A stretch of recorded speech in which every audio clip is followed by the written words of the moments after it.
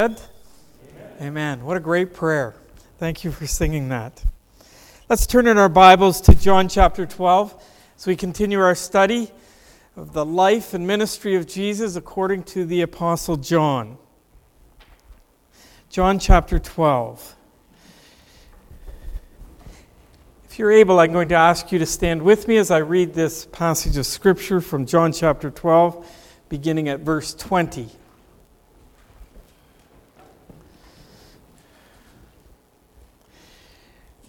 Now there were some Greeks among those who were going up to worship at the feast. These then came to Philip, who was from Bethsaida of Galilee, began to ask him, saying, "Sir, we wish to see Jesus." Philip came and told Andrew. Andrew and Philip came and told Jesus. And Jesus answered them, saying, "The hour has come for the Son of Man to be glorified. Truly, truly, I say to you, unless a grain of wheat falls into the earth and dies, it remains alone. But if it dies, it bears much fruit. He who loves his life loses it, and he who hates his life in this world will keep it to life eternal.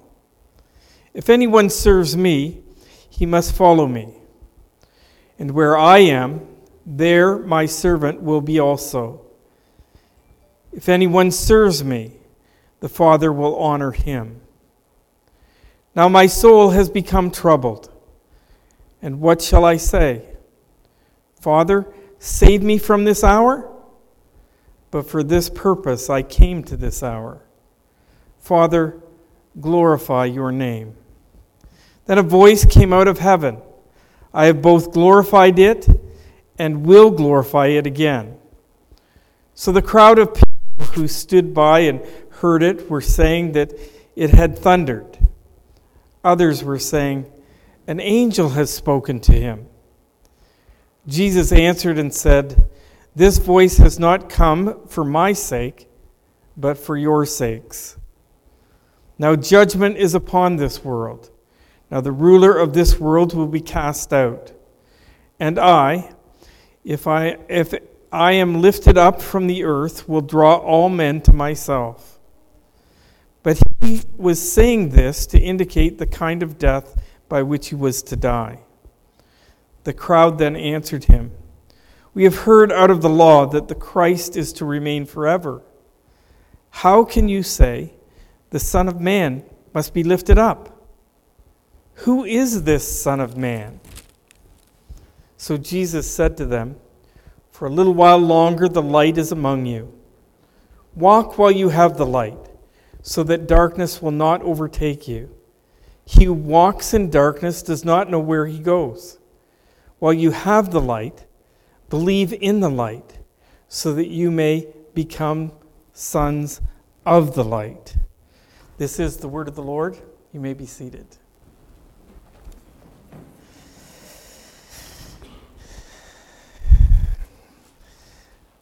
Last week's message, you'll remember, was titled, "A Not So Triumphal Entry." It was a Sunday when Jesus approached the city of Jerusalem. Just 5 days of his incarnational life, it was about to come to an end. He would breathe his last breath, so knowing the rest of the story, it seemed to me to be an appropriate title. Jesus was more like a dead man walking than making a triumphal entry. Let me ask you, how would you live if you knew your death was imminent? Some of you have survived that possibility. You have come face to face with the end of your life. You've faced your own mortality. You have faced the possibility of taking your last breath. I was 25 years old. Cynthia was just 18. I had graduated from Bible college with a Bachelor of Religious Education, majoring in Pastoral Studies, with a Bachelor of Religion Education degree. We were married that summer, and we accepted a position as Associate Pastor at Oxford Baptist Church. And I started my first day of work on December 1st, 1982. December 2nd, we received a phone call from University Hospital in London, Ontario. They wanted to see me again immediately. We had been trying to discover a reason for hearing loss on my left side. And on December 6th, I was headed into surgery to remove a tumor on my acoustic nerve. A couple of weeks ago, while visiting my father, he had mentioned that he was involved in a discussion with a friend of his, and they were talking about what was the most significant relational moment in their lives. Who's made the greatest difference? For my dad, as he tells it, he was talking to me that morning, he said, it was that morning at University Hospital when he had snuck into the hospital early, just before I was ready to go into surgery. Apparently, I told him that I didn't think I was going to make it. And he grabbed me by the arm and said, "You're going to make it." I can remember being concerned and wanting his assurance that he would look after Cynthia if something happened to me.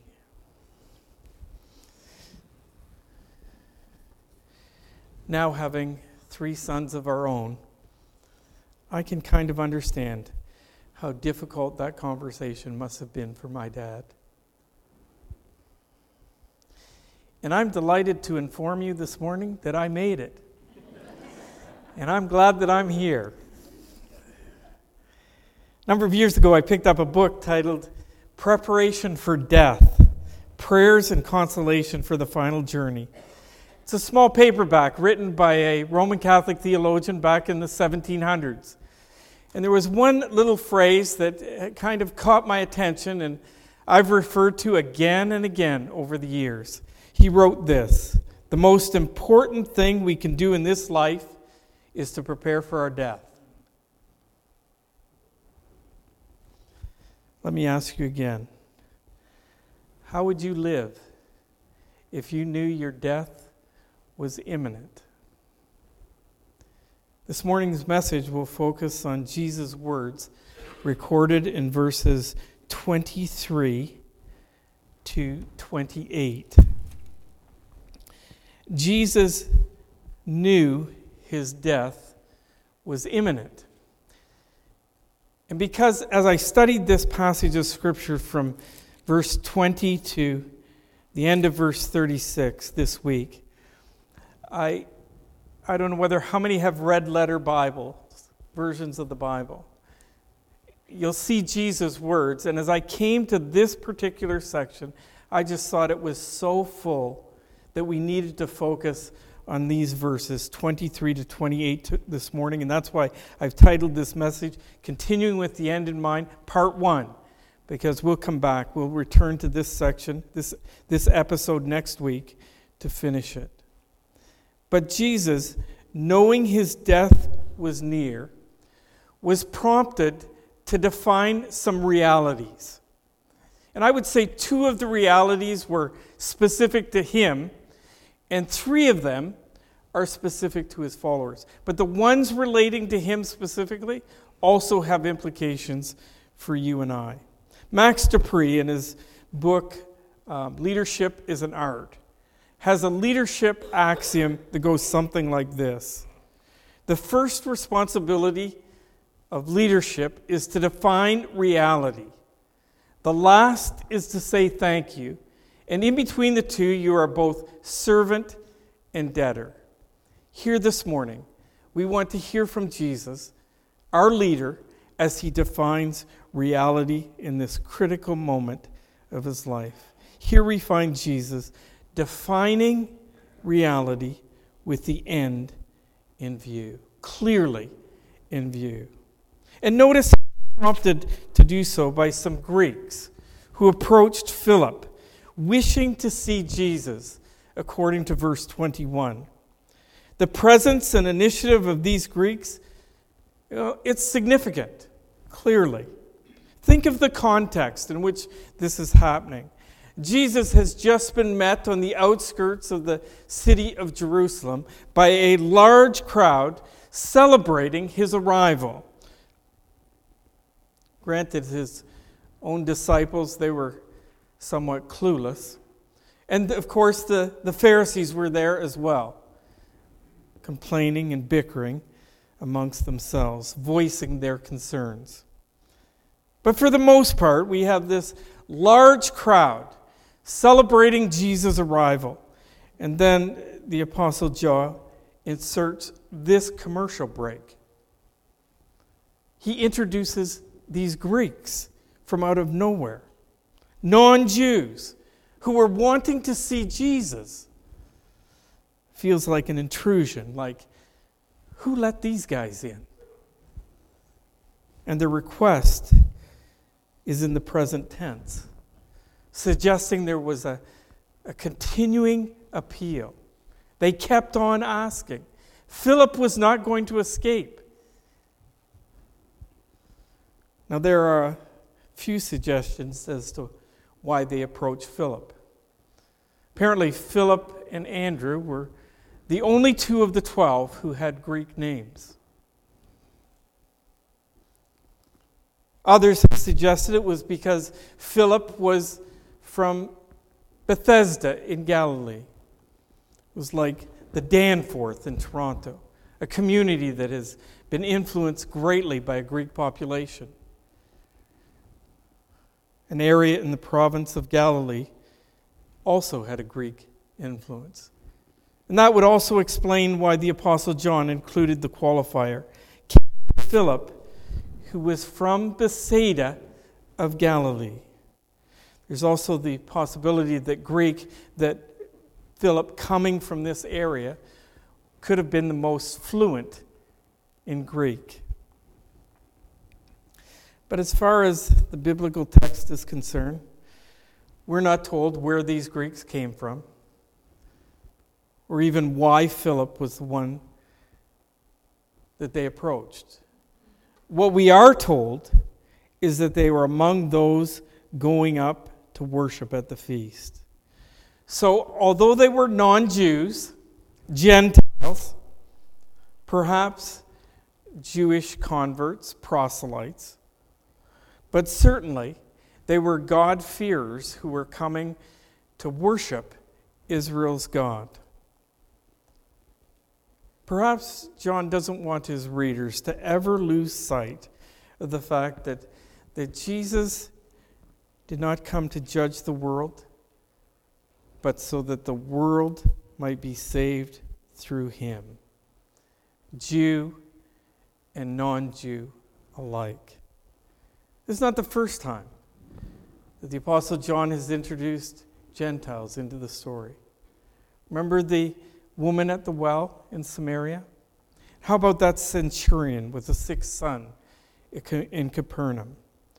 This is good news for you and I, because I doubt if there's many people here in the room this morning that could boast of a Jewish heritage. These Greeks appeared, voiced their desire to see Jesus, and then disappear from the narrative, never to be heard from again. But not before prompting a response from Jesus. Look at verse 23. And Jesus answered them, saying, "The hour has come for the Son of Man to be glorified." Notice anything unusual about that statement? Turn back with me to John chapter 2. Verse 4.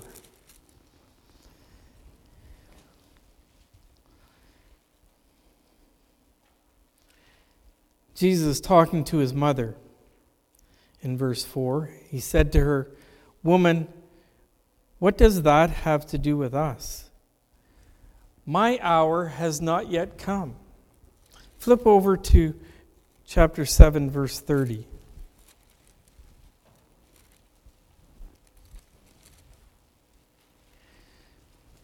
So they were seeking to seize him, and no man laid his hand on him, because his hour had not yet come. How about chapter 8, verse 20?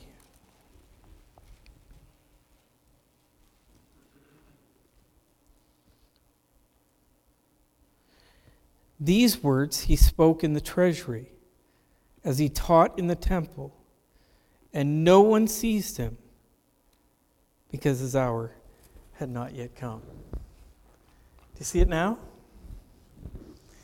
His hour had not yet come. His hour had not yet come. His hour had not yet come. But here in John chapter 12, verse 23, the hour has come. Folks, this is a watershed moment in the life and ministry of Jesus. Eugene Peterson's interpretive translation of this verse reads, "Time's up. The time has come for the Son of Man to be glorified." This is the first time in the Gospel, according to John, when the time is now. Reality number one. Jesus' glorification was time sensitive. Last Sunday evening at our fall seminar, one of our elders, Dan Witt, taught a chapter from Paul E. Little's book on God, Theology Proper. We learned that God has a decreed will and a permissive will. There are some things that God has determined will happen, and nothing will stop them. They are decreed. And then there are other things that he allows or permits to happen. We need to understand that nothing happens that catches him by surprise. And everything that happens works towards the accomplishment of his plans and purposes. That's what it means to believe in the sovereignty of God.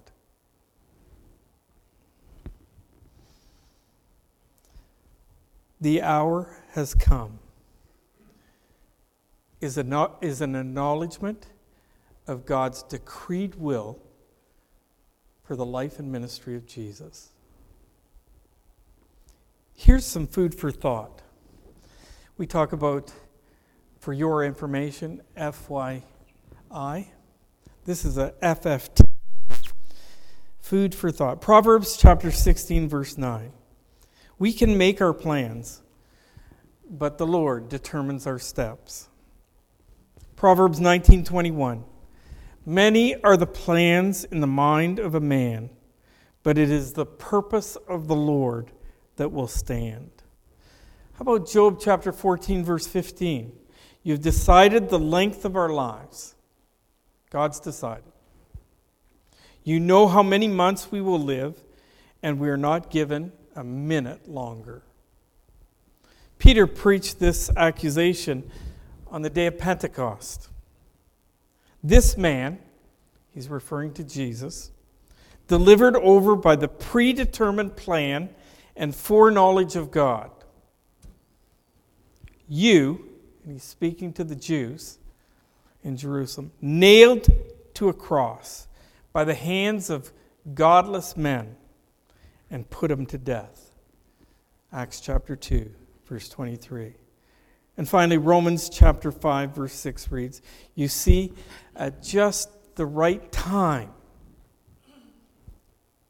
when we were still powerless, Christ died for the ungodly. God's sovereignty is comprehensive. That doesn't mean we'll always be able to discern His plans and purpose in the specific events of our lives. There will always be a tension that exists between God's decreed will and God's permissive will. There will be some things in our lives that will remain a total mystery. If you can't live with that tension, then this sovereignty of God stuff will be of no comfort to you. But He is sovereign. And not because I say He's sovereign, or because I can explain all the details to you, but because it's taught throughout the pages of this book, from front to back.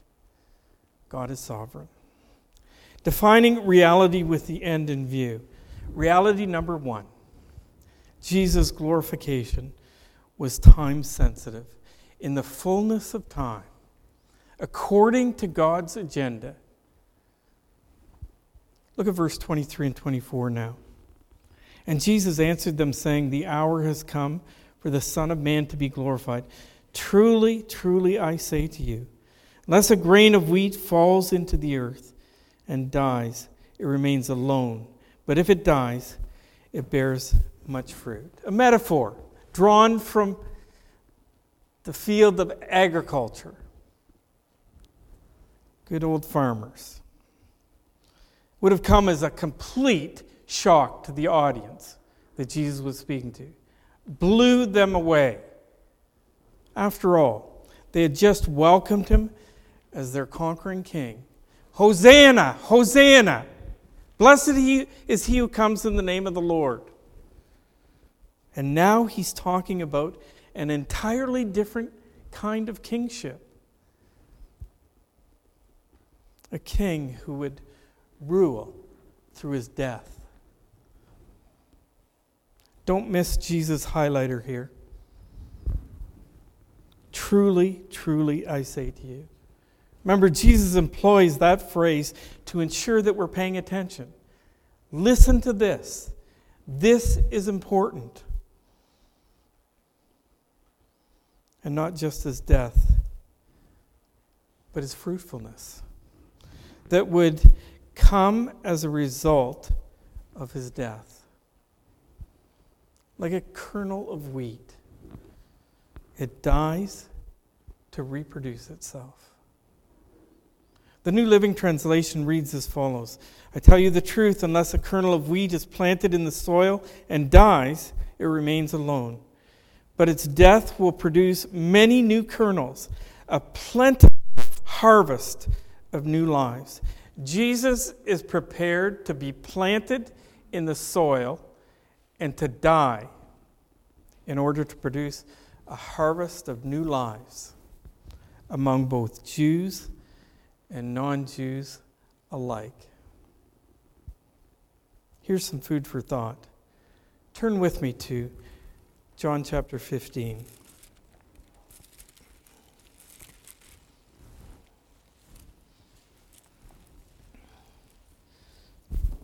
Notice verse 1. I am the true vine. My Father is the vine dresser. Every branch in me that does not bear fruit, He takes away. And every branch that bears fruit, He prunes it so that it may bear more fruit. You are already clean because of the word which I have spoken to you. Abide in me, and I in you. As the branch cannot bear fruit by itself unless it abides in the vine, so neither can you unless you abide in me. I am the vine, and you are the branches. He who abides in me, and I in him, he bears much fruit, for apart from me, you can do nothing. We'll eventually get to this portion of John's account, I promise. But until then, let me just point out a couple of things. Number one, God is interested and absolutely committed to your and my fruitfulness. Granted, His pruning may not be pleasant, but the results are a plentiful harvest of new fruit. 30 60, 100-fold. Secondly, the key to fruitfulness is abiding in the Lord Jesus Christ. How do we do that? How do we abide in Christ so that we bear fruit? Well, three things come immediately to mind. We need to get to know him as he has revealed himself in this book. We need to get to know him. Secondly, we need to live a holy life. Not a perfect life, but a life that strives to please God in word and deed, in our actions and our reactions. John chapter 14, verse 21 talks about if we keep his word, we're demonstrating that we love him. And as we love him, then he discloses himself to us. Thirdly, engage. Not just attend, but engage in a localized expression, the body of Christ. A church like, for example, the Rock Community Church. Engage in it.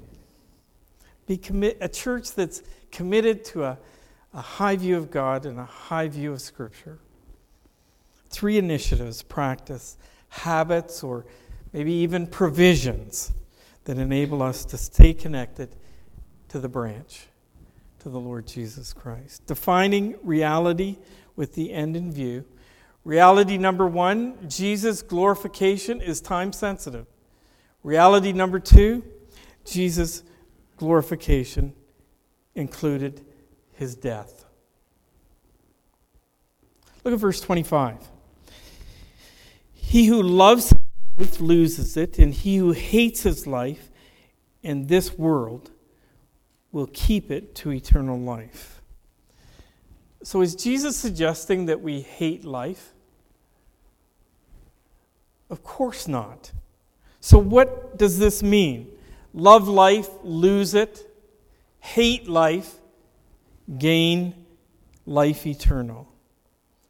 Well, in this verse, Jesus is first and foremost taking that kernel of wheat illustration, and he applies it first to himself. Obviously, previously he talked about his own physical death, but here he's applying it to the lives of his followers. For him, it meant a physical death. For his followers, it means dying to themselves. It means being willing to stop living just for ourselves, for what we want out of life, for the fulfillment of our insatiable appetites. This is not the only time that Jesus taught this principle. In fact, it's found in all 4 Gospels. Let me read from the others. Matthew chapter 10, 39, it goes this way. If you cling to your life, you'll lose it. But if you give up your life for me, you'll find it. In Mark's Gospel, Mark chapter 8, verse 36. And what do you benefit if you gain the whole world, but forfeit your own soul? Luke's Gospel, Luke chapter 14, verse 26.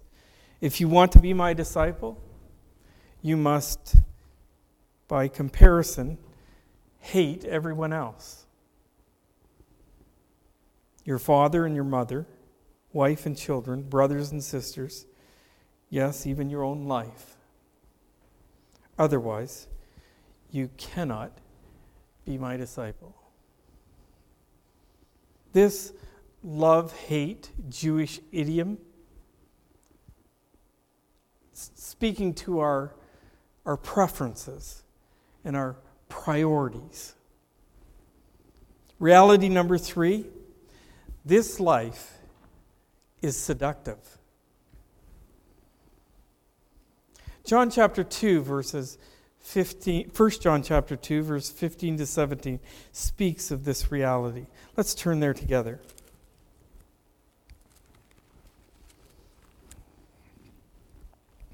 1 John chapter 2, beginning at verse 15. I think this offers a lot of food for thought. Do not love the world, nor the things in the world. If anyone loves the world, the love of the Father is not in him. For all that is in the world, the lust of the flesh, and the lust of the eyes, and the boastful pride of life, is not from the Father, but is from the world. The world is passing away, and also its lusts, but the one who does the will of God lives forever. Jesus was willing to die an absolutely horrible death in order that his life might produce fruit. Are we willing to die? To hate this life? Are we willing to stop living just for ourselves? Our selfish, self-centered lives, so that we might gain life eternal. Life as God intended it to be lived, both in the here and now and forever. Remember Jesus' words in John chapter 10, verse 10? I came that they might have life and have it to the full. Listen again to the reason why the Apostle John wrote this gospel account of the life and ministry of Jesus. But these things have been written so that you may believe that Jesus is the Christ, the Son of God, and that believing you may have life in his name. You and I, we can have life in his name. But in order to receive that life, we have to admit, repent, believe, and ask. Admit that you are a sinner, just like all of the rest of us are. There's no exceptions. Romans 3:23 says all have sinned, fall short of the glory of God. And we need to repent, turn our back on that sin, hate our sin. And then we need to believe that Jesus was who he claimed to be, did what the scriptures say he did, and will do what he promised he will do. Romans 6:23 says, for the wages of sin is death, both physical death and spiritual death, which is separation from God. But the free gift of God is eternal life in Christ Jesus our Lord. By asking Jesus Christ to become the Savior and leader of your life, you can escape that selfish, self-centered life that Jesus is talking about here. You begin to live your life in a way that pleases God. Romans chapter 10, verse 10 reads, for with the heart a person believes, resulting in righteousness, and with his lips he confesses, resulting in salvation. If we truly want to live, we have to die. Die to our selfishness. Die to that sinful approach to life by establishing a relationship with God on the basis of what Jesus Christ has done for us. You can do that in the quietness of your own heart, right where you're sitting, by admitting, repenting, believing, and asking. Titus chapter 3, verse 5 reads, he saved us, not on the basis of righteous things that we have done, but according to his mercy, by the washing of regeneration and renewing by the Holy Spirit. defining reality with the end in view. Reality number 1, Jesus' glorification was time sensitive. Reality number 2, Jesus' glorification included his death. Reality number 3, this life is seductive. But the good news is, God has provided a way to escape. Verse 26. If anyone serves me, he must follow me, and where I am, there my servant will be also. If anyone serves me, the Father will honor him. Reality number 4, Jesus is served by those who will follow him. Luke chapter 9, verse 23 is probably one of my life verses. And he said to them all, if anyone will come after me, let him deny himself, take up his cross daily, and follow me. Deny yourself. That means surrendering the leadership of your life to Christ's lordship. Take up your cross daily and follow me. Well, the cross is not one of those pretty things that hang around our neck or on the top of a church. The cross is the thing that Jesus died on. And so he's talking about living a life of sacrifice. Day after day, week after week, month after month, year after year, for the rest of your life. Living a life of sacrifice. Follow him. And we all know where that leads. Mark chapter 10, verse 45 makes it so clear. He came not to be served, but to serve and to give his life a ransom for many. We serve Jesus by following him to the point of giving up our selfishness and our self-centeredness and being even prepared to make an ultimate sacrifice. Follow him. Notice the 2 motivational promises here in verse 26.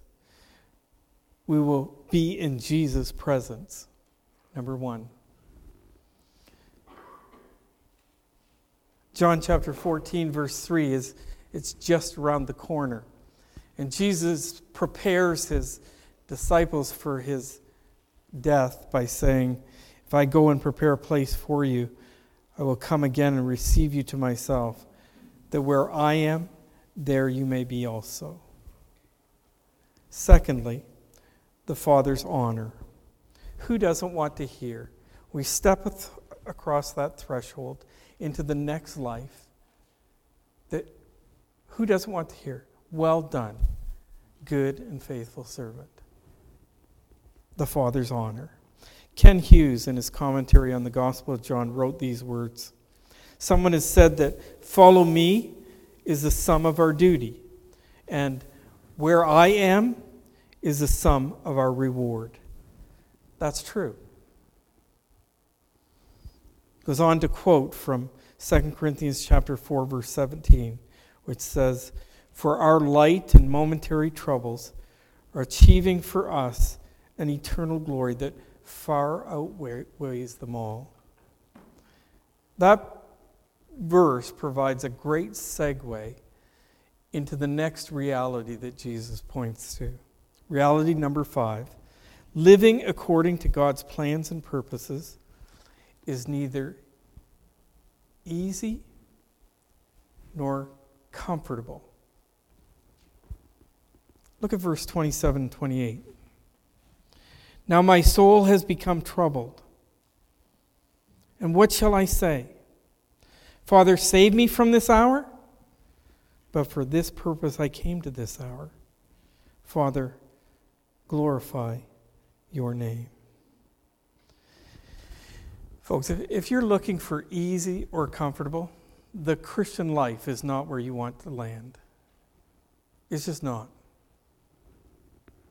Remember the message a few weeks back was titled Gospel Ministry, Battleground or Playground?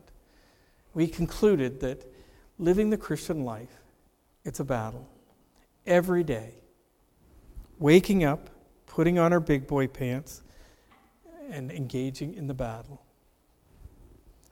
Think of how Jesus' life on earth ended. What about his disciples? Tradition informs us that all 12 of them died a martyr's death. How about the Apostle Paul? He presents his summary, kind of a flyover of his life in 2 Corinthians chapter 11, verse 25 to 28. Want to be depressed? Listen to this. 3 times I was beaten with rods. Once I was stoned. 3 times I was shipwrecked. A night and a day I was spent in the deep. I've been on frequent journeys and dangers from rivers, dangers from robbers, dangers from my countrymen, dangers from Gentiles, danger from the city, dangers from the wilderness, dangers on the sea, dangers among false brethren. I've been in labor and hardship through many sleepless nights, in hunger and thirst, often without food, in cold and exposure. Apart from such external things, there is the daily pressure on me, my concern for the church. And that's from the guy who wrote 13 of the 27 books of our New Testament. We may want to forfeit that kind of heroism. In fact, in Hebrews chapter 11, we have what's become known as the Faith Hall of Fame. First part of the chapter, it names all those recognizable heroes of the faith from past years. But have you ever noticed what happens in chapter or verse 36 through to the end of verse 38? Let me read it for you. After naming all these great saints that we all have heard about, he continues. Then there were others who experienced mockings and scourgings, yes, also chains and imprisonment.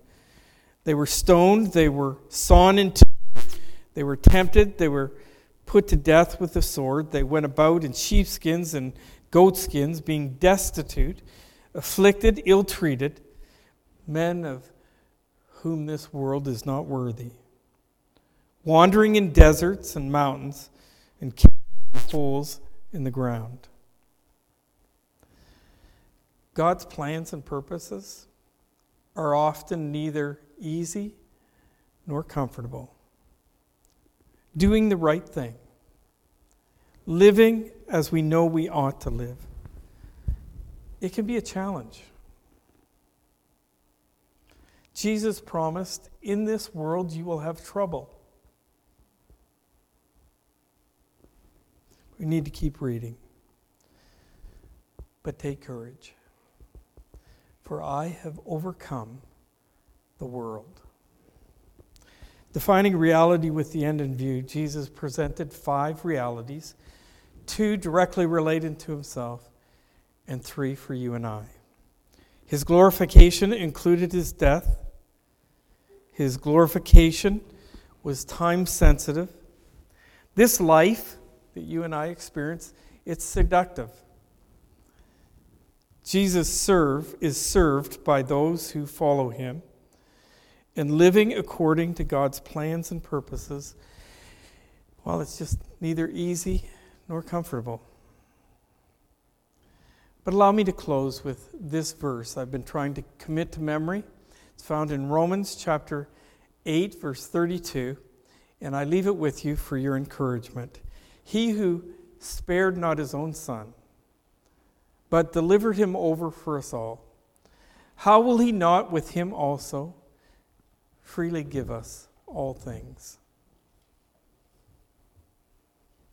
Want to answer that question? It's a rhetorical question. Gave his own son.